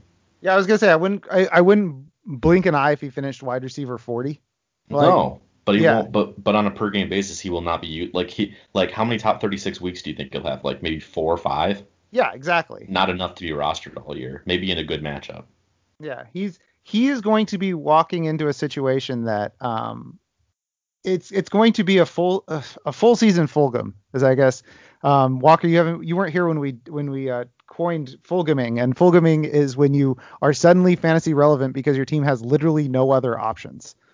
And so it could be a full season Fulgham unless they go out and they add guys in the draft. If the Titans go out and get somebody to replace Corey Davis, then then he's Adam Humphries but larger. Yeah, pretty much. But we also got to realize they got to replace Corey Davis, Adam Humphries, and Jonnu Smith in the passing game. So yeah, I think he'll be good for the Titans, just not much for fantasy. Yeah, he'll be useful. No, I agree. I right now I have him wide receiver 55. There you go. Yeah, just in that range of like, oh, I know that guy. That guy might be good. Yeah, since he's number 2 on the depth chart, if they didn't draft a receiver till like the 3rd round, then he's a guy you could pick in the 11th or 12th round. Everybody will forget about him, and he'll be like somewhat productive, like Russell Gage last year. Mm-hmm. But if they draft like Rashad Bateman or Terrace Marshall in the 1st round, then you can forget about him. Yeah, Mike, how do you feel about this? I mean, I can't disagree, but the one thing that kind of popped off tape was when Cooper Kupp went out with injury. He did a pretty good job, but again, that was a whole different system in the Ram system, and now he's going to go to Tennessee. And as a second receiver, I don't think in a Tennessee offense where the main receiver is pretty much going to be the beneficiary. I don't disagree with 55 receptions, that kind of range where he's your last pick on the draft and you can sit on him because he doesn't have that name. He doesn't have anything that you could look at as a consistent value. So people are going to draft Sammy Watkins over Josh Reynolds, even though you could probably get Josh Reynolds to have more fantasy points and wait.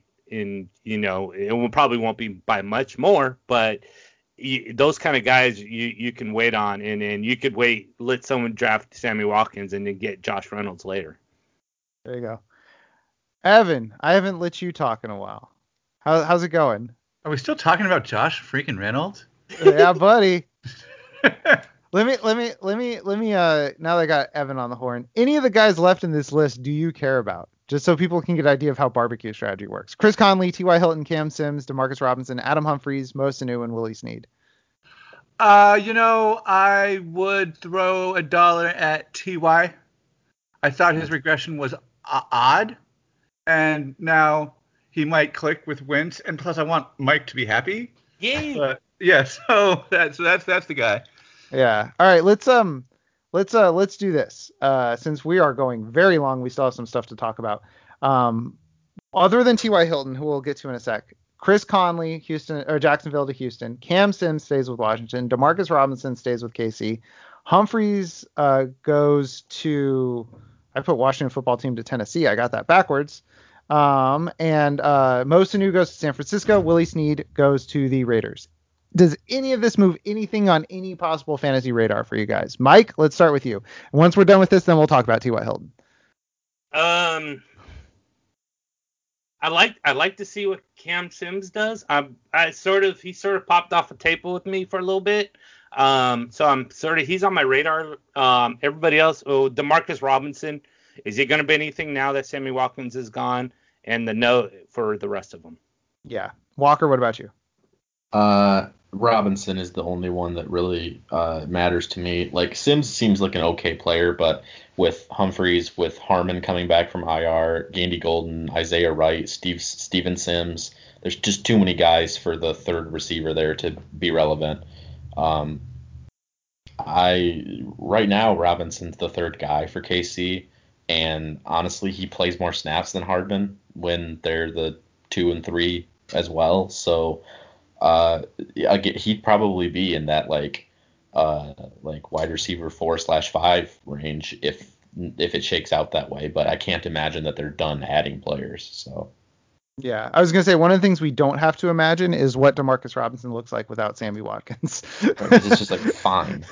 Yeah, and it's like we've seen that already because Sammy Watkins was always in it. He was always hurt or missing games or leaving games early. So it's just like we've seen what it looks like without Sammy Watkins there.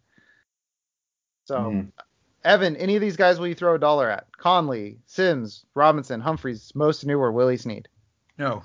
All right, Mike, T.Y. Hilton, he's back on the Colts. 1 year, $8 million, up to $10 million with incentives.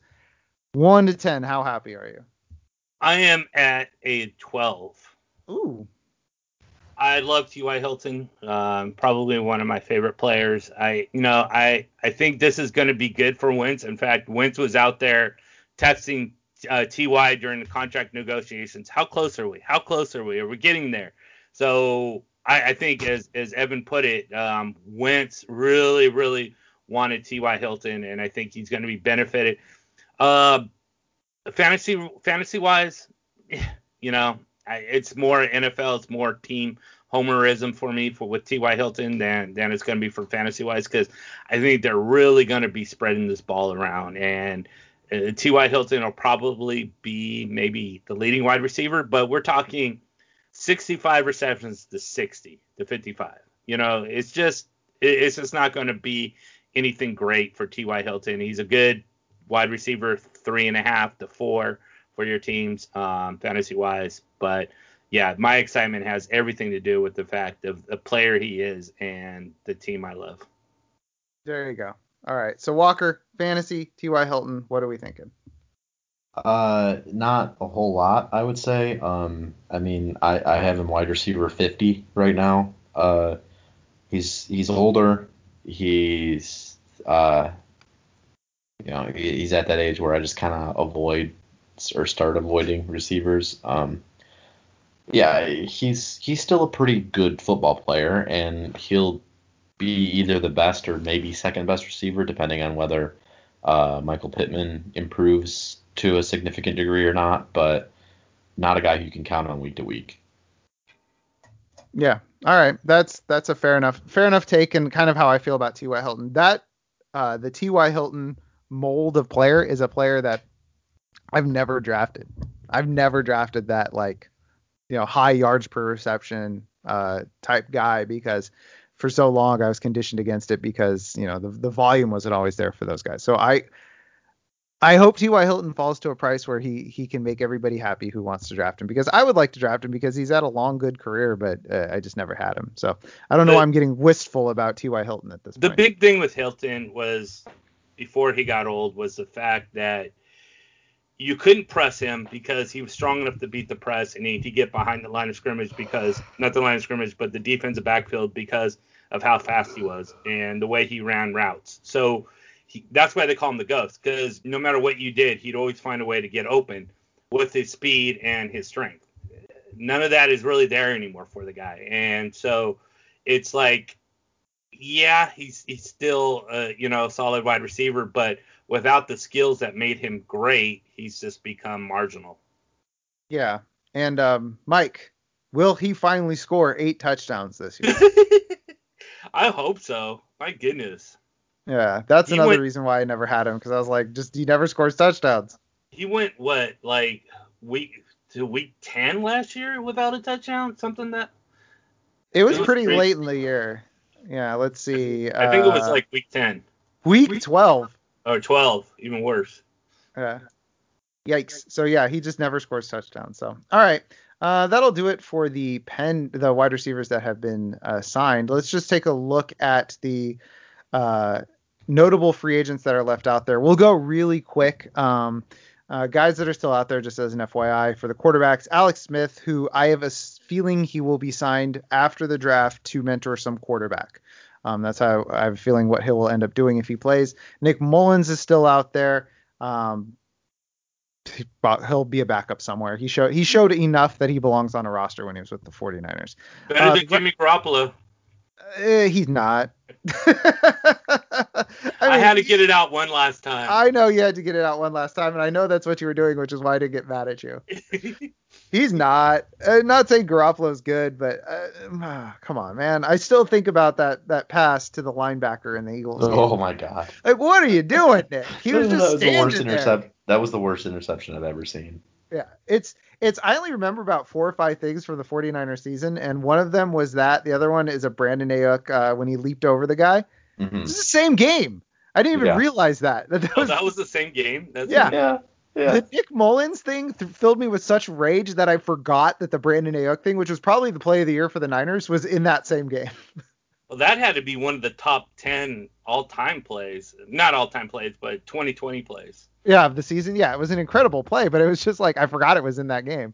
But yeah, that Nick Mullins. Well, I guess for the Eagles, that was a top 10 play, that Nick Mullins pick 6 that sealed the game for them. But good God. All right, running backs. So I want to talk about the running backs because I don't think these are guys that will necessarily be particularly fantasy relevant, but I do think these are guys that are going to blow up some running back rooms.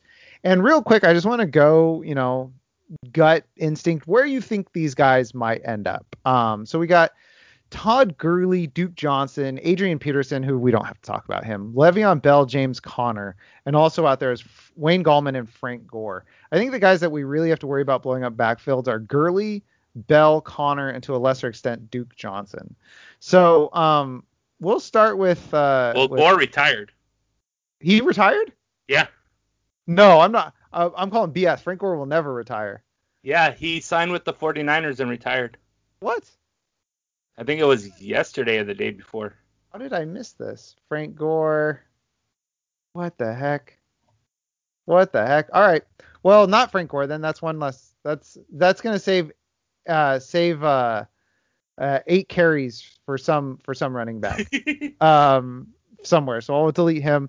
So I think the big one I think that we should talk about that will blow up a backfield somewhere is I think some team will still think Le'Veon Bell has something in the tank. What's up? What I'm trying to just think, where do we think Lev Bell ends up? Jesus, I don't know. The easy answer is Houston, because that's where all washed up running backs end up. Right. I mean, I honestly thought he might end up in Houston for like a couple of years ago, but I mean, at this point, I guess somebody, maybe Carolina. Carolina's a good option. I was thinking, high-end backup. I was thinking Tennessee. That could be as well, because they do need to pick up some of those lost targets, and they can dump those off to Bell, because he's still a reliable receiver out of the backfield. Yeah, I think Tennessee, Carolina. Let me think. I mean, Maybe the Rams. that's not a bad option. I was I mean, thinking they have Henderson, but he's not a great pass catcher. He's a good runner, but he's not a great pass catcher. I was thinking the Rams would probably go more. My answer for where Duke Johnson was going to end up was going to be the Rams. That's possible. Just in like a pure pass catcher role for them. Yeah, I can see that. And so Lev Bell, another team that I was thinking for Lev Bell is the Arizona retirement community. They got Chase Edmonds there. Yeah. Yeah. Arizona needs a running. They need running back depth. They have Chase Edmonds and Eno Benjamin. Jonathan Ward, Central Michigan. So yeah, I think Le'Veon Bell ends up there, or James Conner ends up in Arizona. But Conner would be good for them. That would make a lot of sense because honestly, he's a better football player than Kenyon Drake is. Yeah, I mean, if he can stay on the field. Right, but Edmonds, I mean, he and Edmonds would split that right down the middle. Yeah, no, I think one of Bell or Conner ends up in Arizona. And here's the sad part: does Todd Gurley end up anywhere? Yeah, I could see him on the Chargers. The Chargers, they have enough running backs. Yeah, but they're all bad. Like, so is Todd Gurley, but like he's better. Todd Gurley's better than Josh Kelly, and they seem to hate Justin Jackson for reasons I can't understand. And you know what? Like I talked about earlier, the lifeline is there because they brought over a bunch of Rams coaches with right. What's the head? Staley, thank you. With Staley. So yeah, he could end up with the Chargers, be back in LA. That's an interesting outcome. Is Adrian Peterson going to end up anywhere? I mean, I have a weird conspiracy theory that Peterson has like serious gambling debts and that's why he refuses to retire. Yeah, I was thinking he just made a lot of bad investments, but gambling debts is a good call too. So I think he'll sign with somebody. I could easily see him filling the random old running back guy that the Jets always have. That's not a bad option. Actually, you know what? I was thinking he wouldn't be bad for the backup role in Tennessee. I guess I'm mocking every back to Tennessee. Well, he's the same kind of like pounder type runner, but the problem is that they need a backup who can actually catch the football, and Peterson is so bad at that. Oh no, I'm not saying as I'm saying a pure backup role to Derrick Henry, not a that he fills any other role. So then they would just use Darrynton Evans as the occasional pass catcher, or practice squad. Do they still have Jeremy McNichols? I don't know. I think they still have Jeremy McNichols. Evan, do you want to weigh in on any of this? Thank you, Evan. I hope they don't go ruining. Sorry, my kids came home and they are a mess. Okay. I hope they don't go ruining some good running back that I really fall in love with. Maybe when that happens. Yeah, no, there's a lot of people right now who are getting hyped over Chase Edmonds who aren't realizing that teams like to add players to the backfield. They like to add players to their roster. Teams like to add teams to their teams. They do like to add teams to their teams because that's the best way to get a team is if you add a team to your team. I like Chase Edmonds as a football player. I have him as running back 22 right now because they're going to add somebody.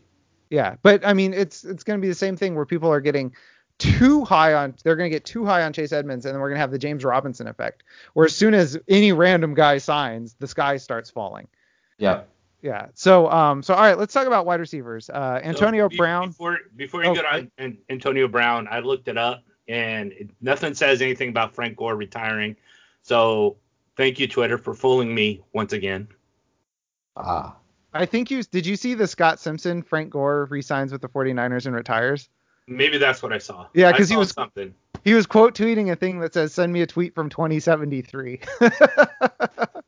Okay, I missed that. Yeah. All right, so now let's talk about Antonio Brown. I saw him rumored to the Seahawks.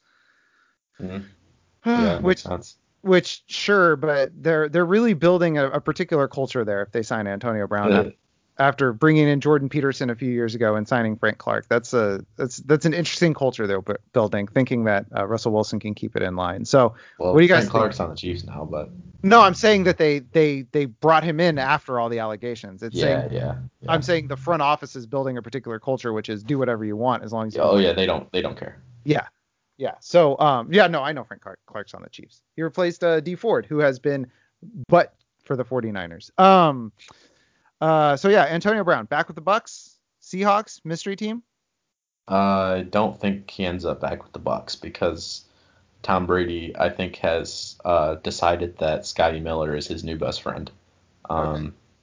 Not that Miller's fantasy relevant particularly, but I just don't feel like the Bucks are going to feel like they need to bring him back when they've got Miller, and Tyler Johnson's not that bad either.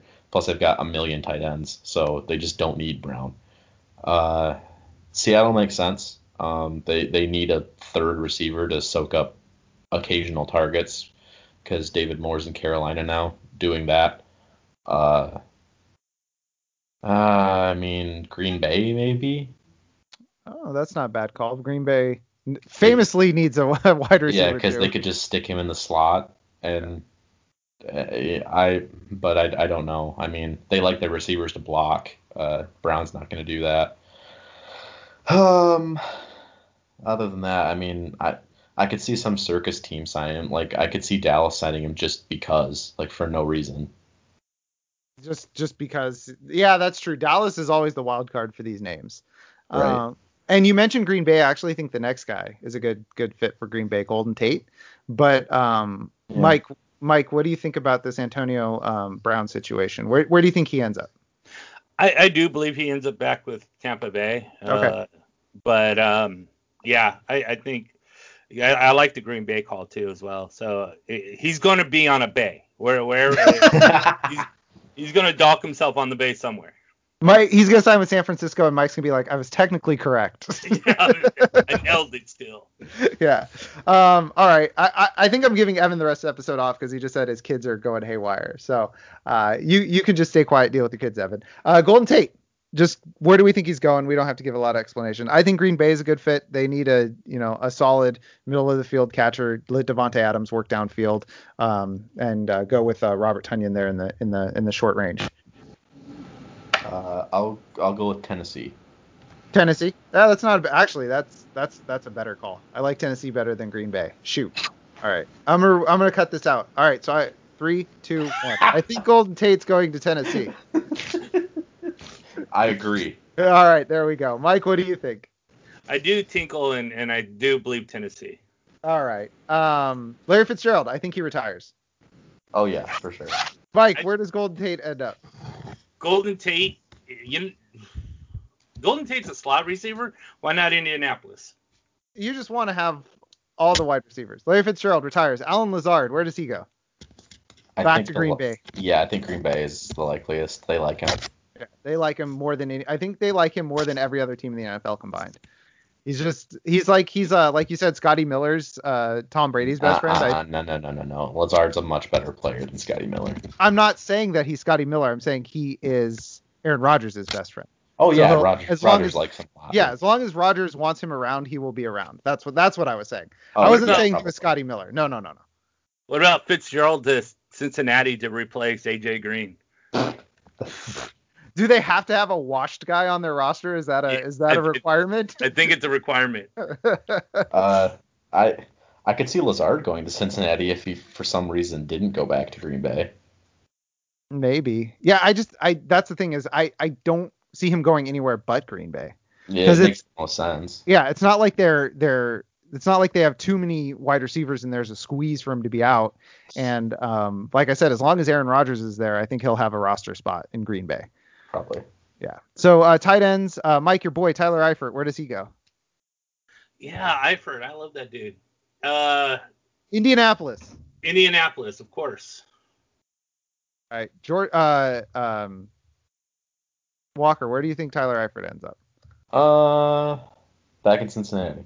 Back in Cincinnati. Not a bad answer. What about Jordan Reed? Where does he go, Walker? Indianapolis.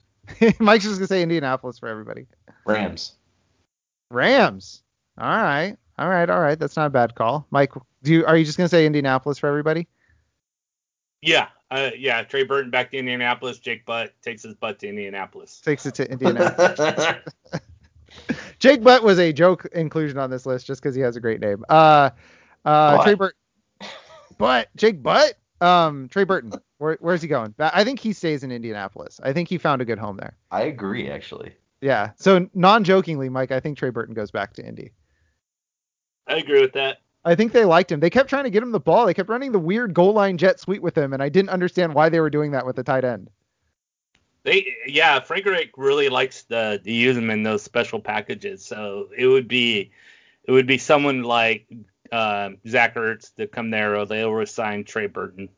Yeah, and for Jordan Reed, I think that there's going to be. I think he will go to the Seahawks to fill that old washed tight end role that they love so much. Between Jimmy Graham and Greg Olsen and now Jordan Reed. So I think the Seahawks are a good fit for him. I want one more round of making fun of people for getting too hyped about Jordan Reed. I missed that. I wasn't complete with that. Okay, then put him on. Let me see. Put him on Philly. No. Let Zach Ertz leave and Carolina. Because they don't pass the tight end. Yeah. Yeah, that's true. Cincinnati. Yeah. Maybe. People have been tricking themselves into thinking Cincy tight ends are a thing for a long time. What about Baltimore? I don't think there's going to be enough targets for him in Baltimore. Probably not, yeah. Oh, I know. Same division. Easy Tennessee. Answer. Pittsburgh. Oh, Tennessee's a good answer, too. Pittsburgh's the easy answer. Vance McDonald retired. Ebron. It's Jordan Reed, Eric Ebron, basically the same person at this point. One gets hurt all the time, though. I was going to say Ebron at least doesn't get hurt all the time. Yeah, I was going to say one gets hurt all the time. So I think Tennessee actually makes sense because Reed fills the athletic tight end role, and then people would be like, oh, well, I mean, hey. Yeah, Jonnu Smith, we thought he was going to be a thing. Maybe Jordan Reed will be a thing. Vacated targets. Let's copy paste Jordan Reed into this unnecessary hype train for Tennessee tight ends. Let's do it. All right. Speaking of doing it, I think that'll do it for this episode of the Football Podcast. Look at that transition, folks. I don't know players' names, but I can transition. We will be back next week in the Patreon feed, and I think we'll start talking about the draft. I think we've tapped everything else out, so we have to start arguing about Trey Lance and Justin Fields some more. So I'm reacting with the screaming basketball coach gif. You got to tell me. I could not find that in Giphy. I was trying to use that the other day, and I could not find it. So I typed, I think, basketball coach yelling. Okay, I think I tried screaming. I think that's why I couldn't find it. So, all right, that's enough of that. For Mike, for Evan, for Walker, this is Jeff. Take care, and you have a good one. Bye. Bye. Bye-bye.